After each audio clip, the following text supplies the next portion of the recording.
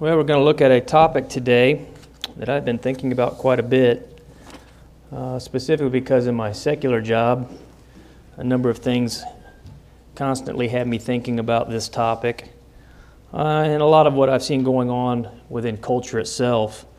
I'm going to spend a little bit of time talking about, is tolerance all accepting? And I will say this, as we begin to dive into this, you really need to listen to the entire lesson, otherwise somebody could misconstrue the lesson in itself. But you really, as we begin to talk about this, you really need to have your listening ears on and a little bit of logic. And again, it's not that it's hard to understand from the Scriptures standpoint, but many will notice that what I'm saying is not in alignment with what culture in general teaches. So most of you would not deny the fact that we do live in a culture that has come to accept tolerance for every belief, every action, every lifestyle. Now, religiously speaking, when you begin to take that mindset into the religious realm, the word normally used is ecumenism.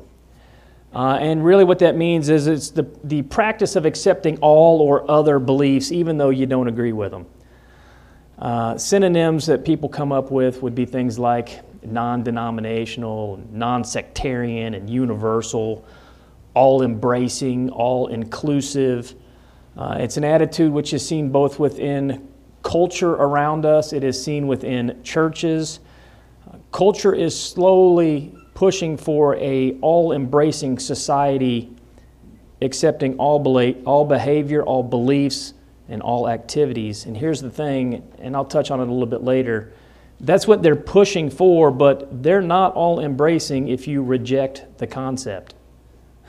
What I mean is if you begin to go somewhere where they say, we just love everyone and we're all embracing and they can do whatever they want, if someone were to say, now, but does the Scriptures authorize that?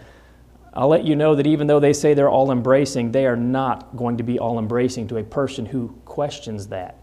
And I've known a few people that that's actually happened to. Guys, the same thing that's going on within culture around us is actually happening within churches. And so I'm going to really try to address both of those as we begin to look at this topic using just some logic in the Scripture. But this all-embracing idea of accepting or condoning all things has become problematic for a number of reasons. Let me just give you a couple of them as we begin to logic through this and before we get into the Scriptures. One of the things that happens when somebody begins to just accept and tolerate everything is the idea that or what you're doing is promoting ignorance, first of all. And the reason I say that is if everything is actually acceptable, and if there is no such thing as right or wrong, and everything's up to personal choice, then there's actually no incentive to go back into study and figure out, does the Bible actually say that that's okay? Or does it even matter? Maybe it's not even a doctrinal matter. But if you just automatically condone everything in life and everything within religion, one of the things you're doing is promoting the idea of ignorance. Now again, you guys have to recall, I didn't grow up within the churches of Christ. I grew up in a religious denominational group. I never questioned anything because I was told I didn't have to. We do the same thing when we tell people everything's okay. Number two, it promotes compromise, both in the world and within the church. And in so doing, what it does is it actually dismisses truth for the sake of unity. The idea is we can all just get along and be in unity together, whether or not I agree with that or don't agree with it. And guys, again, that's completely illogical. The next thing it does is it actually promotes immorality and selfishness because everybody can do whatever they want without any fear of any type of a consequence. And if you look at society, it seems there's always somebody that would accept or tolerate the things that you do, and matter of fact, probably even bring you in amongst their group and say you can do that and it's no problem. I'm not going to mention a few that I've heard recently on the news, but I constantly hear things that just shock me to my core that people would suggest that this is okay or that that is okay. And again, the same types of things even happen within churches. And so oftentimes it promotes immorality and selfishness. In accepting all beliefs, many actually will go back and they will twist the biblical concepts of love and many other fundamental biblical teachings, and this leads to intolerance anytime somebody else would actually come back and question whether those beliefs are okay. How many of you guys have ever heard somebody say, The very fact that you're even asking me that shows just how unloving you are to certain groups of people. That's a general statement, but I've heard that. And so again, it's very problematic when somebody begins to question things because people immediately will basically call them a number of things, and we'll touch on that. Here's another big problem as we begin to look at this. Many of the same people who are out promoting that we ought to have tolerance towards towards all people's beliefs and actions and lifestyles are very intolerant of people who do not think the same. Now, let me pause for a second. It used to be years and years ago, Jerry and I could think different than one another, and I didn't have to punch him in the nose, and he didn't have to punch me in the nose, and we could just disagree on things, right? In culture, in politics. In religion, it leads to a whole other different set of issues, but that's how it used to be. That's not how it really is anymore.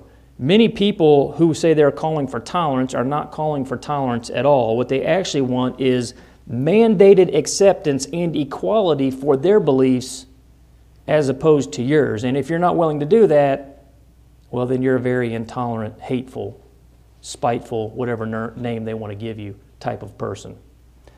Things have really changed a bunch lately, and it's gotten even worse. That's just our culture today. And even more sad is this: if you accept all beliefs, all actions, all lifestyles as being equal and righteous, at least in the sight of God, one of the things that it does is it causes a false sense of spiritual awareness or righteousness. People are walking around literally thinking that, how many guys have been to a funeral in quite a while? Everybody thinks they're going to heaven. Everybody. Doesn't matter who they are, doesn't matter what they believe, doesn't matter what they do. The world thinks they're going to heaven. And if you were to suggest anything other than that, which Jesus clearly teaches on it, but if you were to suggest anything other than that, somebody would say you're an intolerant, hateful type of person. Here's the question that we're going to touch on. Is tolerance all accepting? Did Jesus ever teach that? Does the Bible anywhere teach that? Let's start off with this topic.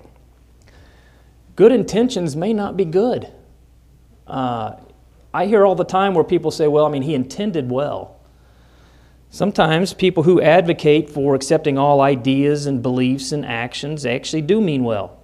Sometimes it's because they don't like conflict. Sometimes it's because they simply do just want people to get along. And I understand where they're coming from. I don't like conflict any more than anyone else, and I wish this world would get along. Go ahead and start turning over to Acts 23. Guys, sometimes good intentions are not enough, especially when it comes to one's salvation. Listen to Acts 23, verse 1, and notice what we have here with Paul. And Paul, earnestly, beholding the council, said, Men and brethren, I have lived in all good conscience before God until this day. All right, so Paul didn't have any conscience issues up until this day, right? Before this, I've had no problem with my conscience. Now, let's move on over to Acts 26. We'll look at verses 9 and 11. What else do we know about Paul?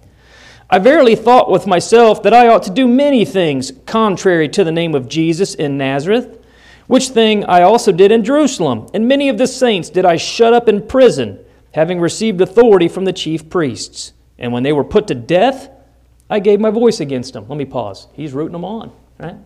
Yeah, put them to death. He goes on, and I punished them oft in every synagogue, and compelled them to blaspheme. And being exceedingly mad against them, I persecuted them even unto strange cities. Paul says, I didn't even have a conscience issue, and to be honest, he thought he had good intentions.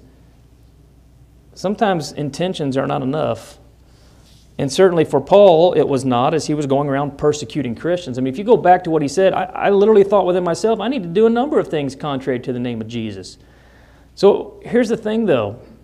Paul wasn't the only person to ever have good intentions within our Scriptures, and then to come to find out that good intentions do not surpass the will or the Word of God. Let's go on over to 2 Samuel 6 through 8. This is probably a passage not many of you have studied. I know we've covered it here, but it may have been a while. Let's learn a little bit about Uzzah here. Now, Uzzah was actually a really good man. And as I go into this, so they've got the Ark of the Covenant up on a cart, and they are bringing the Ark of the Covenant. They're transporting it by cart there.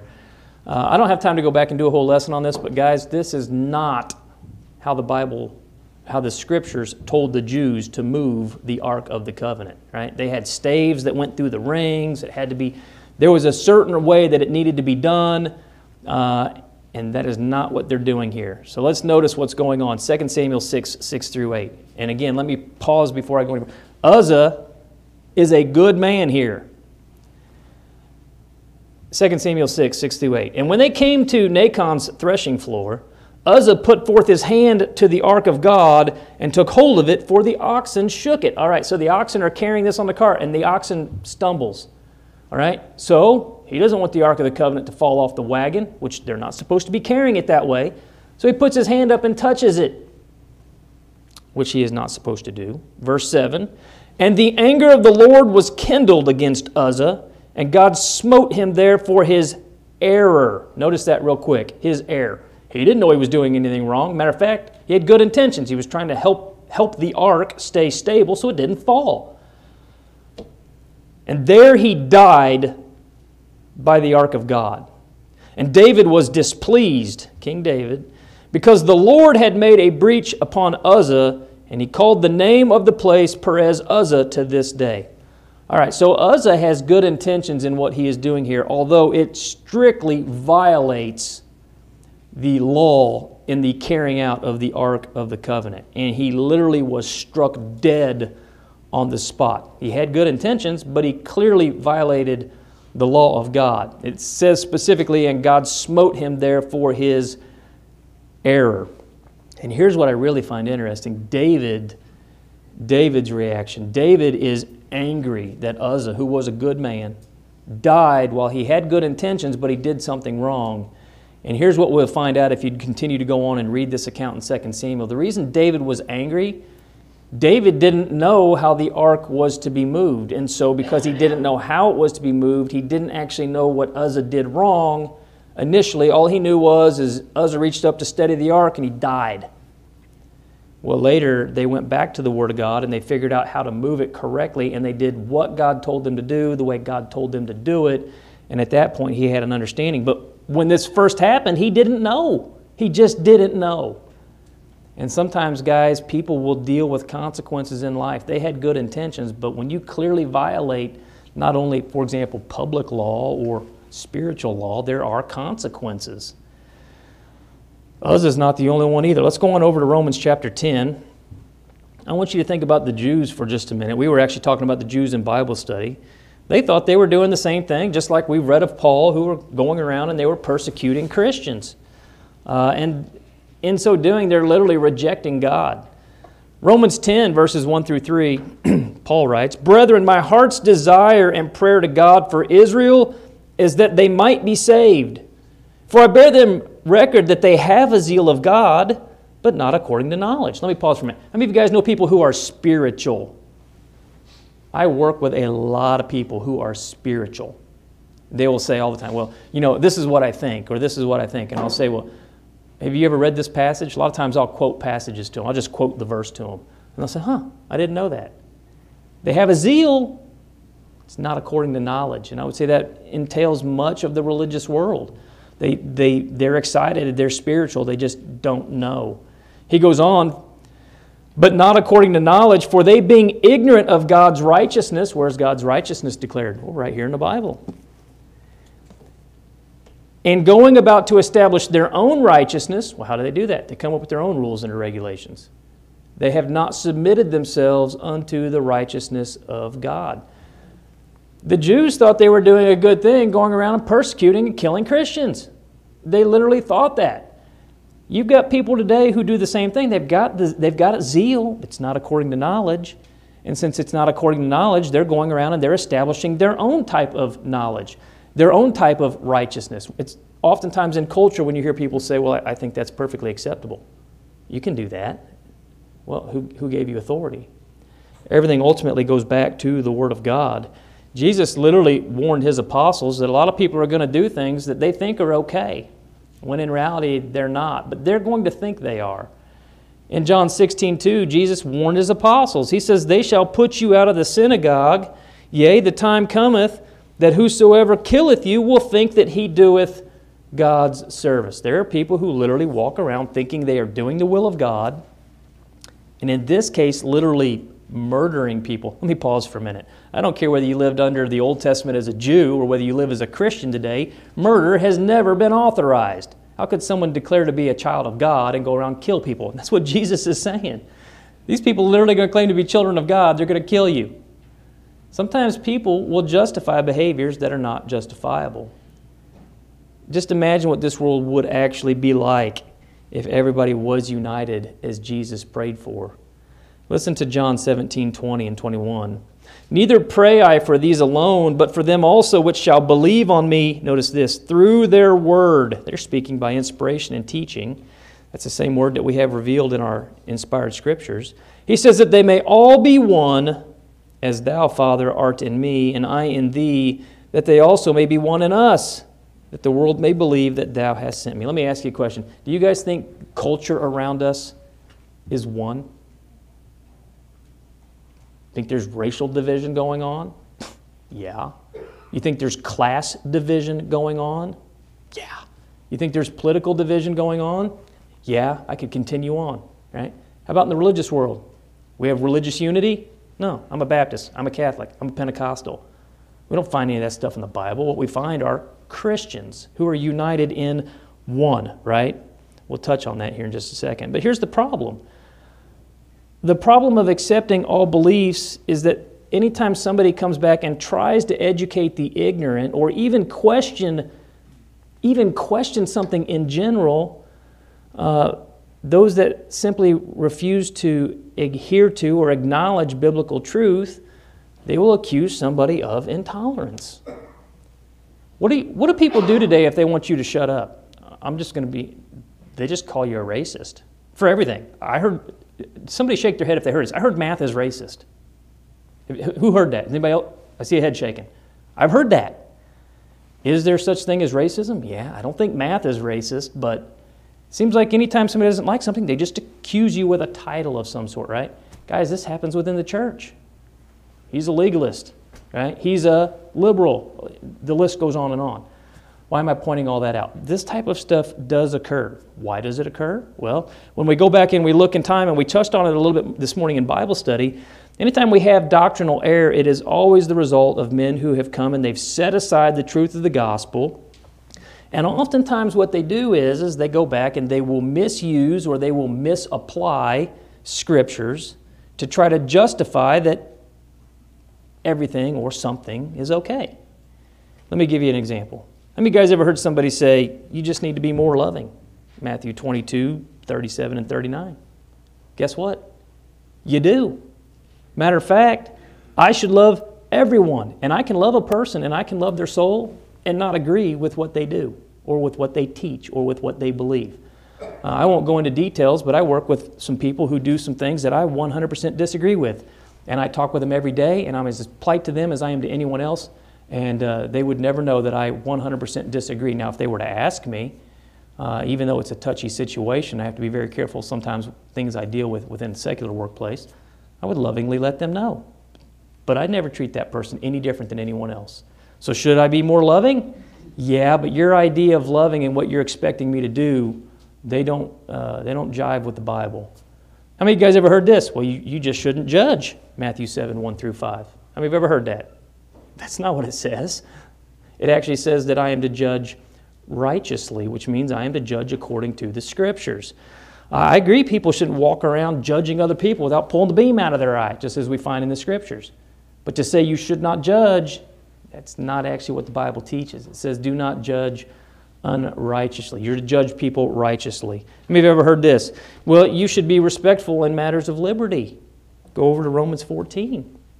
Well, I agree. We should be respectful in matters of liberty. But here's the problem. Most of the beliefs and or actions that people are calling for tolerance or total acceptance on are not matters of liberty. Right? I probably shouldn't even say it, but I will. People say, you ought to be tolerant on things, secularly like abortion. That's not a matter of liberty. That is murder according to the Scriptures. So no, I cannot. I can't tolerate it. I can't accept it. I'm not going to condone it. That's just one example that came off the top of my head. Guys, anytime you begin to talk about things like this, people can start to get upset. Now, we're gonna touch this from both sides because there's no reason for people to get upset. If somebody totally disagrees with me, as we get a little bit further, you're going to realize I'm not going to try to stop you from doing what you're wanting to do. But anytime you begin to hear people say things like this, how many have heard somebody will go on, well, you really should just desire peace with everybody. Romans 14:19, Romans 12:18. I do desire peace with everybody. But guys, accepting all beliefs as being equal does not lead to peace. So again, you got to think logically here. The only time we get true unity is when we go back and we begin to speak the same thing. That's what unity is. And that's actually what the Bible calls for. Listen to 1 Corinthians 1:10. Let me pause for just a second before I read it. Guys, let's just think of it this way. Imagine if I came up and I preached a sermon like I'm doing now, and I'm giving you all the verses. And after I got done, Jerry came up and said the complete opposite of what I just said. And part of the congregation was like, wow, I really enjoyed the first sermon. It was great. But the second sermon I didn't agree with. And other people were saying, I love the second one. Sean's too much of a conservative / legalistic type person. Do you guys think there's unity within the building? Let's continue to be logical. Is there unity between all the different churches? No. Listen to what Paul tells the church in Corinth, and we know how messed up this congregation was. He says, now I beseech you, brethren, by the name of the Lord Jesus Christ, that you all speak the same thing, and that there be no divisions among you, but that ye be perfectly joined together in the same mind and in the same judgment. That is the only way we have true unity within the church. It comes when we have one mind, when we have one love, when we're of one accord, Philippians 2:2, when we keep the same unity of the Spirit in the bond of peace, Ephesians 4:3. And when we're in sin, guys, we can't expect that we as Christians could simply just go around, find another group and say, would you tolerate what I'm doing?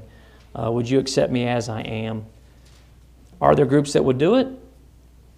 Yeah. Does the Bible suggest that we can? No. Let's look at the next one. Think about this for just a second. We touched on this morning. As a matter of fact, John the Baptist was calling for repentance and baptism as he was preparing the way for Jesus. So I thought, let's focus on repentance for just a minute. If there is a need for repentance at all, which the Bible declares time and time again, that rejects the idea of all-inclusiveness or that all things are okay. Let's go on over to Acts 17:30. Listen to what Paul tells the Athenians there on Mars Hill as he's preaching to them. And remember, these are pagan idolatrous worshipers.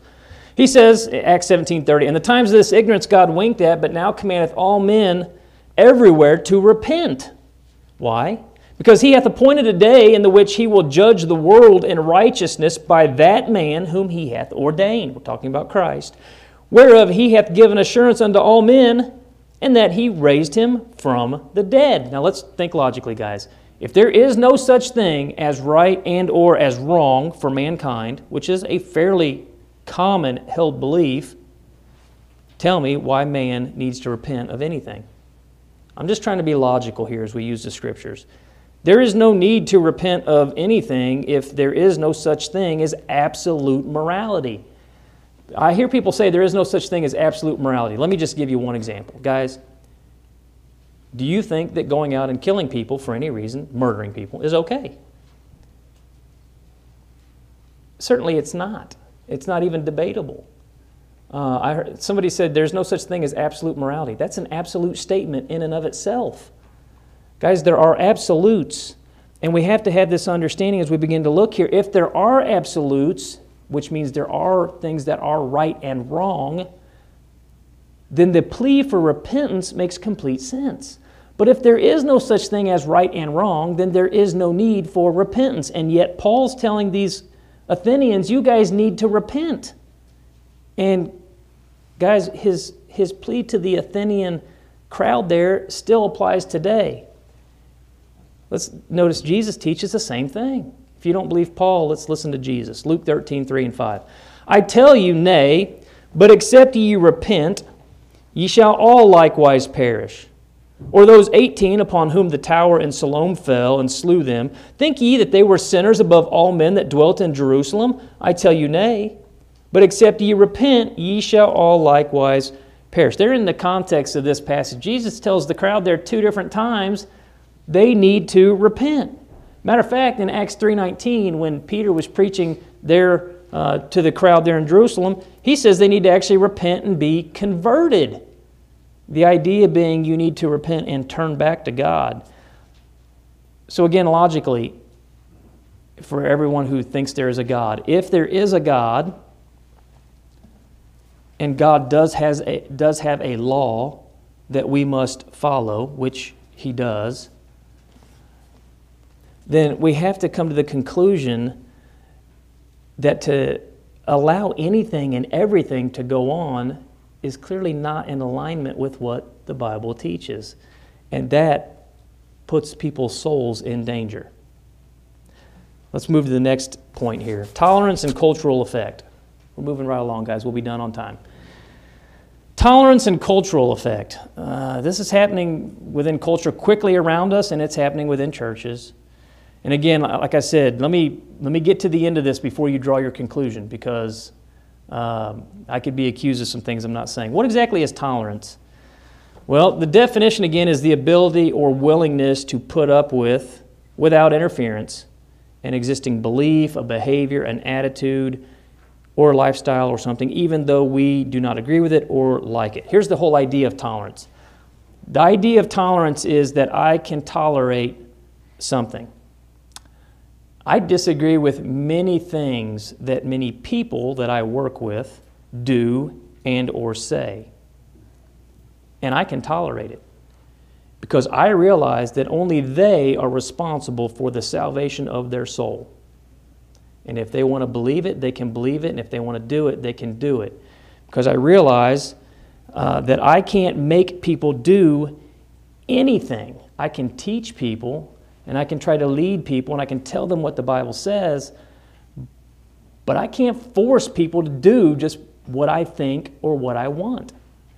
And it doesn't mean that I approve of what they do, but I can tolerate it. And so I believe in tolerance as far as the Bible teaches tolerance, but again, the term is often improperly applied. In some dictionaries, this is in dictionaries that have been affected by modern culture, this is actually the definition they have now for tolerance. Sympathy or indulgence for beliefs and practices that are different than one's own. I'm not going to list what this person does, but there's a person I really, really, really disagree with what they do, and I don't have sympathy for what they do. I know what the result is of what they do. I know what the consequence is of it. I don't have sympathy for it, as this says. I certainly don't indulge in what it is that they do, and yet they are different than my own. That definition, again, is not even close to the idea of what true tolerance is. Today, the definition or understanding of tolerance has changed from putting up with, accepting, or tolerating to accepting is equal and approving of that conduct or belief as it's just as equal to somebody else's, right? Anytime you start to get into this topic, it begins to get very, oftentimes political, and people can get upset. But it's the idea that you basically say, I'll use one that won't upset people. To be a thief is just as good as to not be a thief. Either one's perfectly fine, right? I'm gonna lay both of them up, and both lifestyles are perfectly acceptable. The Bible addresses that topic of stealing, but I'll use that one because people aren't going to get quite as upset. In other words, what people want today, it's not for us to tolerate or accept what it is that they do, even though we believe it's wrong. They want us to accept that it is perfectly okay, even though we don't like it. That's the idea of tolerance. It's happening within culture. It's happening within churches. And there are a lot of people, as you go back and you begin to talk about beliefs and actions that used to be rejected, it used to be condemned, but they were tolerated. You know, the world wanted to do it. But today, if you reject or condemn those very same actions that a few years ago were rejected or condemned, you're basically called prejudiced or racist or hateful, or actually in some countries you can actually be charged with a hate crime, specifically in Canada, and I won't talk about that, but you can't even literally preach the entire Word of God anymore because they will charge you with a hate crime. So now that everybody has become woke within culture and within everyday culture, tolerance has become the slogan of the day. It's actually gone so far that it has replaced the need for people to use book, chapter, and verse. What I mean is when I tell somebody at work, for example, I'll use an easy one. The other day I was talking at work with somebody and they said, "How often do you guys take the Lord's Supper?" And I said, "Well, we take it every first day of the week." And she goes, "Huh, you take it every week? Where I go, we take it once a month." And I said, well, Acts 20 verse 7 says, "And upon the first day of the week, when the disciples came together to break bread." So I quoted the verse to her and I said, "When did they break bread?" She said, "On the first day of the week." And I said, well, "How many weeks have a first day?" "They all do." "So every first day of every first week, they broke bread." "Yes." I said, "What day is that?" "Sunday." "That's why we do it every Sunday." She goes, "Huh, yeah, we only do it every month." She didn't even get it, guys. If everything's okay anymore, people don't go back and use Scripture like I use Scripture. I use Scripture to say it's not okay to only take the Lord's Supper once a month, or some do it once a year, or some do it every 6 months. If everything's okay and nobody has to question anything, many people have gotten away from using their Scriptures to authorize what it is that they do. And what has happened? Well, some people have become lukewarm. Some have even gone further than that and have become full-out apostate. Furthermore, if one's not tolerant according to many people's definition of tolerance, they're usually rejected. They're treated with intolerance themselves, name-calling, accusations, and I don't think anybody wants that. But we live in a culture where many, and maybe even the majority, are fearful to disagree with the minority as promoted by a very small segment of society because they are afraid that they will be called intolerant, that they will be called hateful, that they will be called prejudiced, or something to that effect. Some want to destroy those they perceive to be intolerant simply by bullying the masses into subjection. I doubt you've ever seen that take place, but it happens. You scream loud enough and you scream often enough and you call somebody enough names, eventually people will begin to believe what you say. And they'll say, well, that group of people is bad, or that person is bad. It happened to Christians. Do you remember they were literally in the first century saying that Christians were cannibals because they had the Lord's Supper? Remember, we eat of His body. There was a rumor going around Christians were cannibals. Christians aren't cannibals. They never have been. My whole point is it's not any different today, guys. In the first century, they were accusing Christians of all kinds of things, and they'll do the same thing today. Those pushing for all acceptance, here's the ultimate problem. Those pushing for all acceptance of all beliefs, all thoughts, all lifestyles, all activities, they have rejected the basic teaching of the New Testament. Listen to 1 John 2, 3 through 5. And then I'll move on to the next point. I only needed one verse to prove all of that is illogical, what the world is doing. 1 John 2, verses 3 through 5. And hereby do we know that we know Him if we keep His commandments. Remember I went back in Acts 20, verse 7 and said, well, here's when we take the Lord's Supper, and here's why. I'm trying to follow the commandments of the Scripture. He that saith, I know Him, and keepeth not His commandments is a liar, and the truth is not in him. But whoso keepeth His word, in him verily is the love of God perfected. Hereby know we that we are in Him. How do we know that we are in Him? Well, when we follow the Word, when we keep His commandments. Guys, again, that rejects the idea that all tolerance is all accepting of all things. It clearly just denies that outright. So let's talk about tolerance in the Bible for just a couple of minutes. I'm almost done, guys. As Christians, we are called to treat everybody fairly and honestly. And we are distinctly told that we are to love our enemies and we are to treat them as we would want to be treated. I mentioned there was a person at work, and I'm not going to say who they are or why I disagree with a certain thing about them, but and many people, as a matter of fact, I think disassociate themselves from this person. I go out of my way every morning to call them by name and to talk to them, even though I 100% disagree with many of the things they believe and or do. Why do I do that? Listen to Matthew 7:12. Therefore all things whatsoever ye would that men should do to you, do you even so to them, for this is the law and the prophets. Christians have never been given the authority to treat somebody different based on race, based on geography or where they were born, based on whether they're males, whether they're females. We've never been given any distinction where we're allowed to treat people different. And it doesn't mean if the guy's a thief, I don't treat him any different. If the guy's an alcoholic, I don't treat him any different.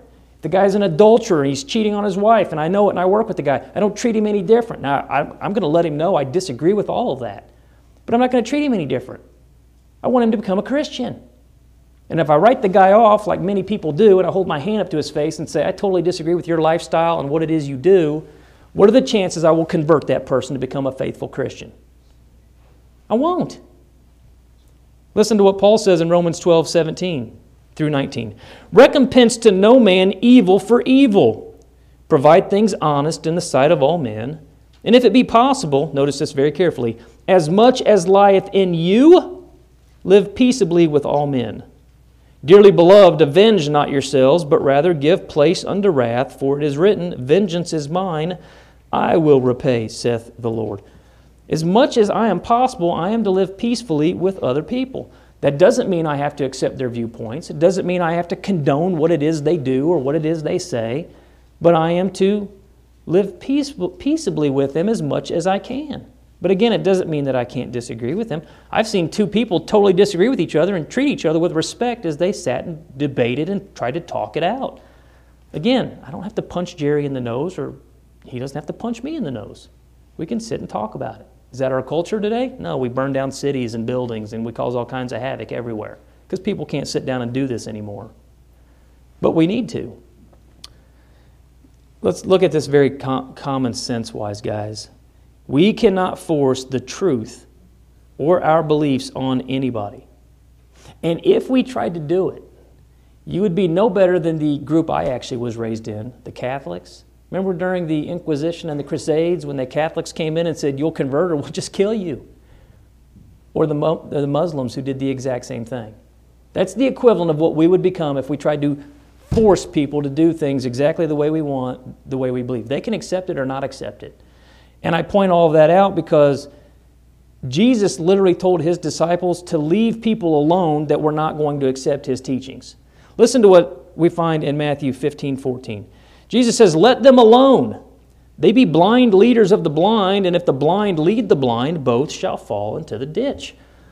Right? If I tell you that it's not okay for you to be unfaithful to your wife and you want to go do it, I'm not going to be able to stop you.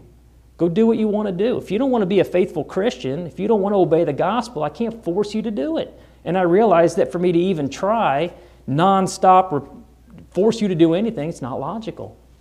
That doesn't mean I'm going to give up. I want you to still become a Christian, but we can't go do that. We do seek to try and persuade people of the gospel, but we can't mandate obedience to those who don't want to be Christians as found in the Bible.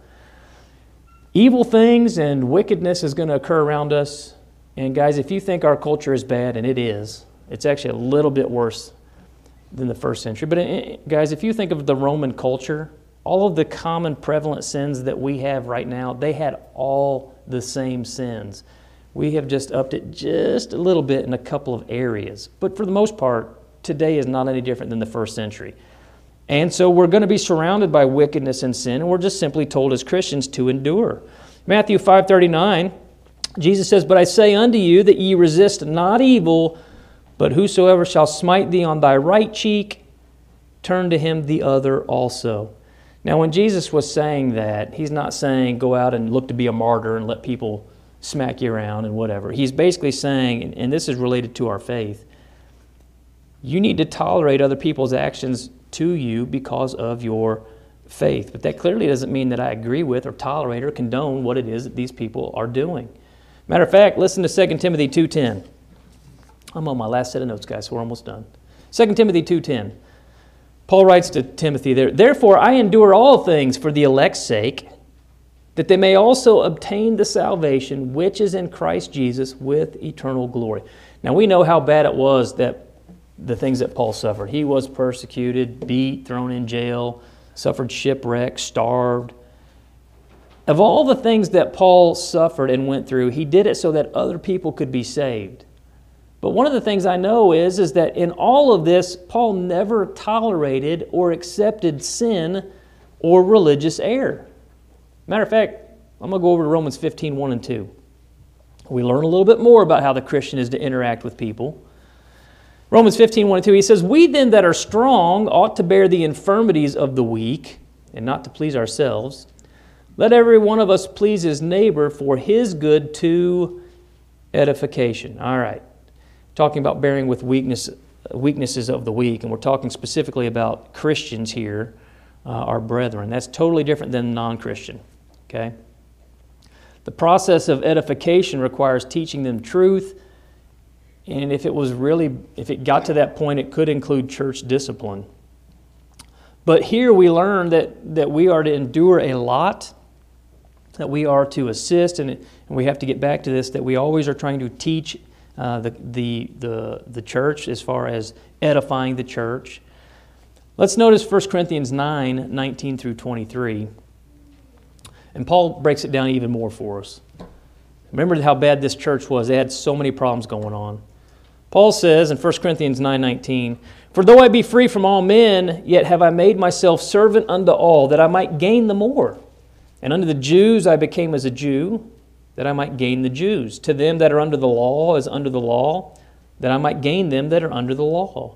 To them that are without law, like a Gentile, as without law, being not without law to God, but under the law to Christ, that I might gain them that are without law. To the weak became I as weak, that I might gain the weak. I am made all things to all men, that I might by all means save some. And this I do for the gospel's sake, that I might be partaker with you." We're to serve others without compromise, without partiality. We're to become all things to all men in the hopes that we might save a few. But none of this ever authorizes, condones, or allows us to compromise the truth of God's Word. So let's talk about this for just a second.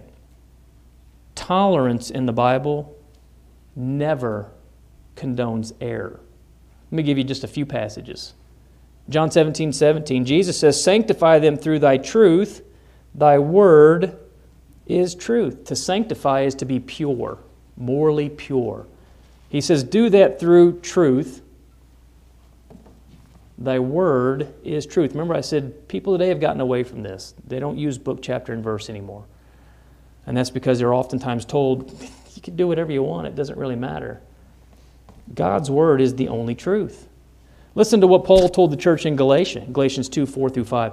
He says, "And that because of false brethren unawares brought in, who came in privily to spy out our liberty, which we have in Christ Jesus, that they might bring us into bondage, to whom we gave place by subjection, no, not for an hour, that the truth of the gospel might continue with you."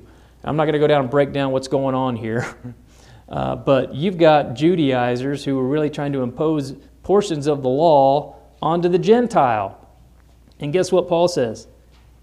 We didn't tolerate that for even an hour, right? Those were things that the Christians... I don't live under Jewish law, guys, and neither do any of you. I don't live under the Ten Commandments, neither do any of you. The old law was nailed to the cross, Colossians 2:14. 9 of the 10 Commandments were reiterated by Jesus. The one that was not was worshiping on the Sabbath. But again, I don't live under the law of Moses. I don't worship under the law of Moses. We don't kill bulls out in the front yard. And again, that's what these Judaizers were trying to do. And Paul says, I didn't tolerate that for even a second, right? Well, technically an hour. But the idea was we weren't going to let that happen. Notice what he tells the church in Ephesus. Ephesians 5:11, "And have no fellowship with the unfruitful works of darkness, but rather reprove them." This is where the world has really, they get upset pretty quick. Especially, so we certainly have to reprove our brethren who are in error. But the only way to bring a non-Christian to obeying the gospel is to actually reprove them of what they're doing and explain to them why they ought not to do that. And guys, when you do that today, guess what happens? You're called intolerant. Is it because it's not true? No, it's true. But we are not to have fellowship, and we'd have to focus in on the word fellowship, and I'm not going to spend time on it. We know what that is. We're not to have fellowship with the unfruitful works of darkness.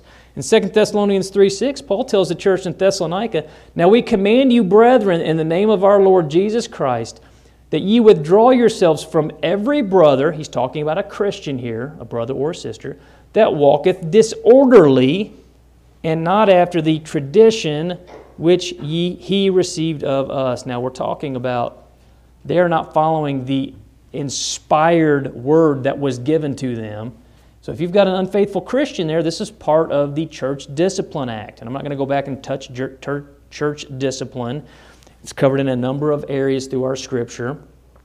But here, we're told to make sure that we're trying to assist to bring our erring brothers and sisters back, and part of that is through church discipline. I only got one more passage on my notes, guys. 1 Corinthians 5, 1 through 11, we actually know the Corinthian church was actually rebuked for tolerating immorality in their presence, and they weren't the only ones. So were the churches at Pergamos and Thyatira in Revelation chapter 2. My whole point in saying that is tolerance never, ever, ever condones error. Now you guys have to remember, though, when we're out in the religious world, they're not Christians. They don't know. And so what we do within the church of those who do know but decide to disobey God's law is totally different than how we interact with people who are not Christians who do not know. We have to try to teach so that they do know, and we pray that they'll obey the gospel. But that idea of stiff-arming somebody because they live differently than you, they believe differently than you don't find any of that. Now, they may never want to become a Christian. And you know why I can tolerate that? Because I'm not responsible for their soul. Only they are responsible for their soul. They can go do whatever they want. Tolerating what they do does not mean I condone it, believe in it, or agree with it. Here's the last verse. For everybody listening to this online, I'm not trying to be hateful. I'm just trying to be logical and use Scripture here. There's only one way to heaven. And when people begin to say, well, we're all going to heaven, or we can do whatever we want, again, it's not logical, but it's also not scriptural. There's just one way to heaven. 2 John, we only have one Scripture. Guys, here's what's funny. I'm probably using the same Bible that they use down at the Baptist church, that they use at the Pentecostal church, that they use at the wherever. But we all teach different ways to heaven. It's not logical. Listen to 2 John 1:9, your last passage on my notes. "Whosoever transgresseth and abideth not in the doctrine of Christ," oh, wait a minute. Christians do have a doctrine, "hath not God. He that abideth in the doctrine of Christ, he hath both the Father and the Son." True Christian tolerance is always based on an attitude which rejects error and sin in a manner of love while we're teaching the truth to all. It includes edification and correction when needed, and all of this is for the goal that the Christian would be strengthened, that they would be edified, that they would increase in knowledge, and that those who are not yet Christians would be taught the gospel in hopes that they would come and obey the gospel and become Christians. That's what true tolerance is in a nutshell, and we could have touched on it a lot longer than that. As I draw this to a close, my concern would be for anyone watching this or here who is not a Christian. A lot of times people ask me, how do you become a Christian? And I always say, the best thing to do is go look in your Bible. Because what they did to become Christians is what you need to do to become a Christian. And when you lay out all the conversion accounts, here's what was going on. Somebody was teaching them the gospel. That's how faith comes, Romans 10:17. After they had heard what the gospel was, that word simply means the good news. As they heard about Jesus and who He was and why He came and His establishment of the church, they had faith. Hebrews 11:6. And Jesus literally says, if you don't believe that I am He, you're going to die in your sins. John 8:24. So they heard the Word of God. They knew about Jesus. They understood about sin and the consequence of sin, and they had faith, and that faith drove them to repent of their sins. We looked at that earlier. Luke 13, verses 3 and 5, Acts 17:30, and there's other verses. So they believed in Jesus and why He came. They knew they needed to repent of their sins. They confessed Christ with their mouth, Romans 10:9 and 10. And in every conversion account, the last culminating act to becoming a Christian was to be immersed in water for the remission of sins. That's what Jesus says to do in Mark 16:15 and 16. That's what Peter told the Jews to do on the day of Pentecost, Acts 2:38. It literally says in 1 Peter 3:21 that it saves you. It's a burial in water, Romans 6:3 and 4, in which you come up and you are a new person. And he says 1 Peter 3 says it's not a bath, and Paul says you are a new creation when you come up. It's a cleansing of the conscience, not of the body. Once you've done that, you are added to the church by the Lord Himself. Acts 2, verse 47. That's how easy it is to become a Christian. Many today will say, well, just say, ask Jesus into your heart. That's not in your Bible anywhere. The sinner's prayer became popular back in the 30s, really, with Billy Sunday and Billy Graham. Everybody believes it and teaches it now, but it was never taught prior to that, and you won't find a verse for it. You want to become a Christian, read your conversion accounts in Acts. Look what people did, and that's how easy it is to become a Christian. And then once you become a Christian, you need to understand that although you must tolerate many people who are not Christians and the things that they do in this world that you live in, doesn't mean that you condone it, doesn't mean that you accept it. And regarding the church, tolerance only goes so far as things that are not doctrinal, matters of liberty. The problem is, unfortunately, guys, most of the things people want tolerance on are not things which are matters of liberty.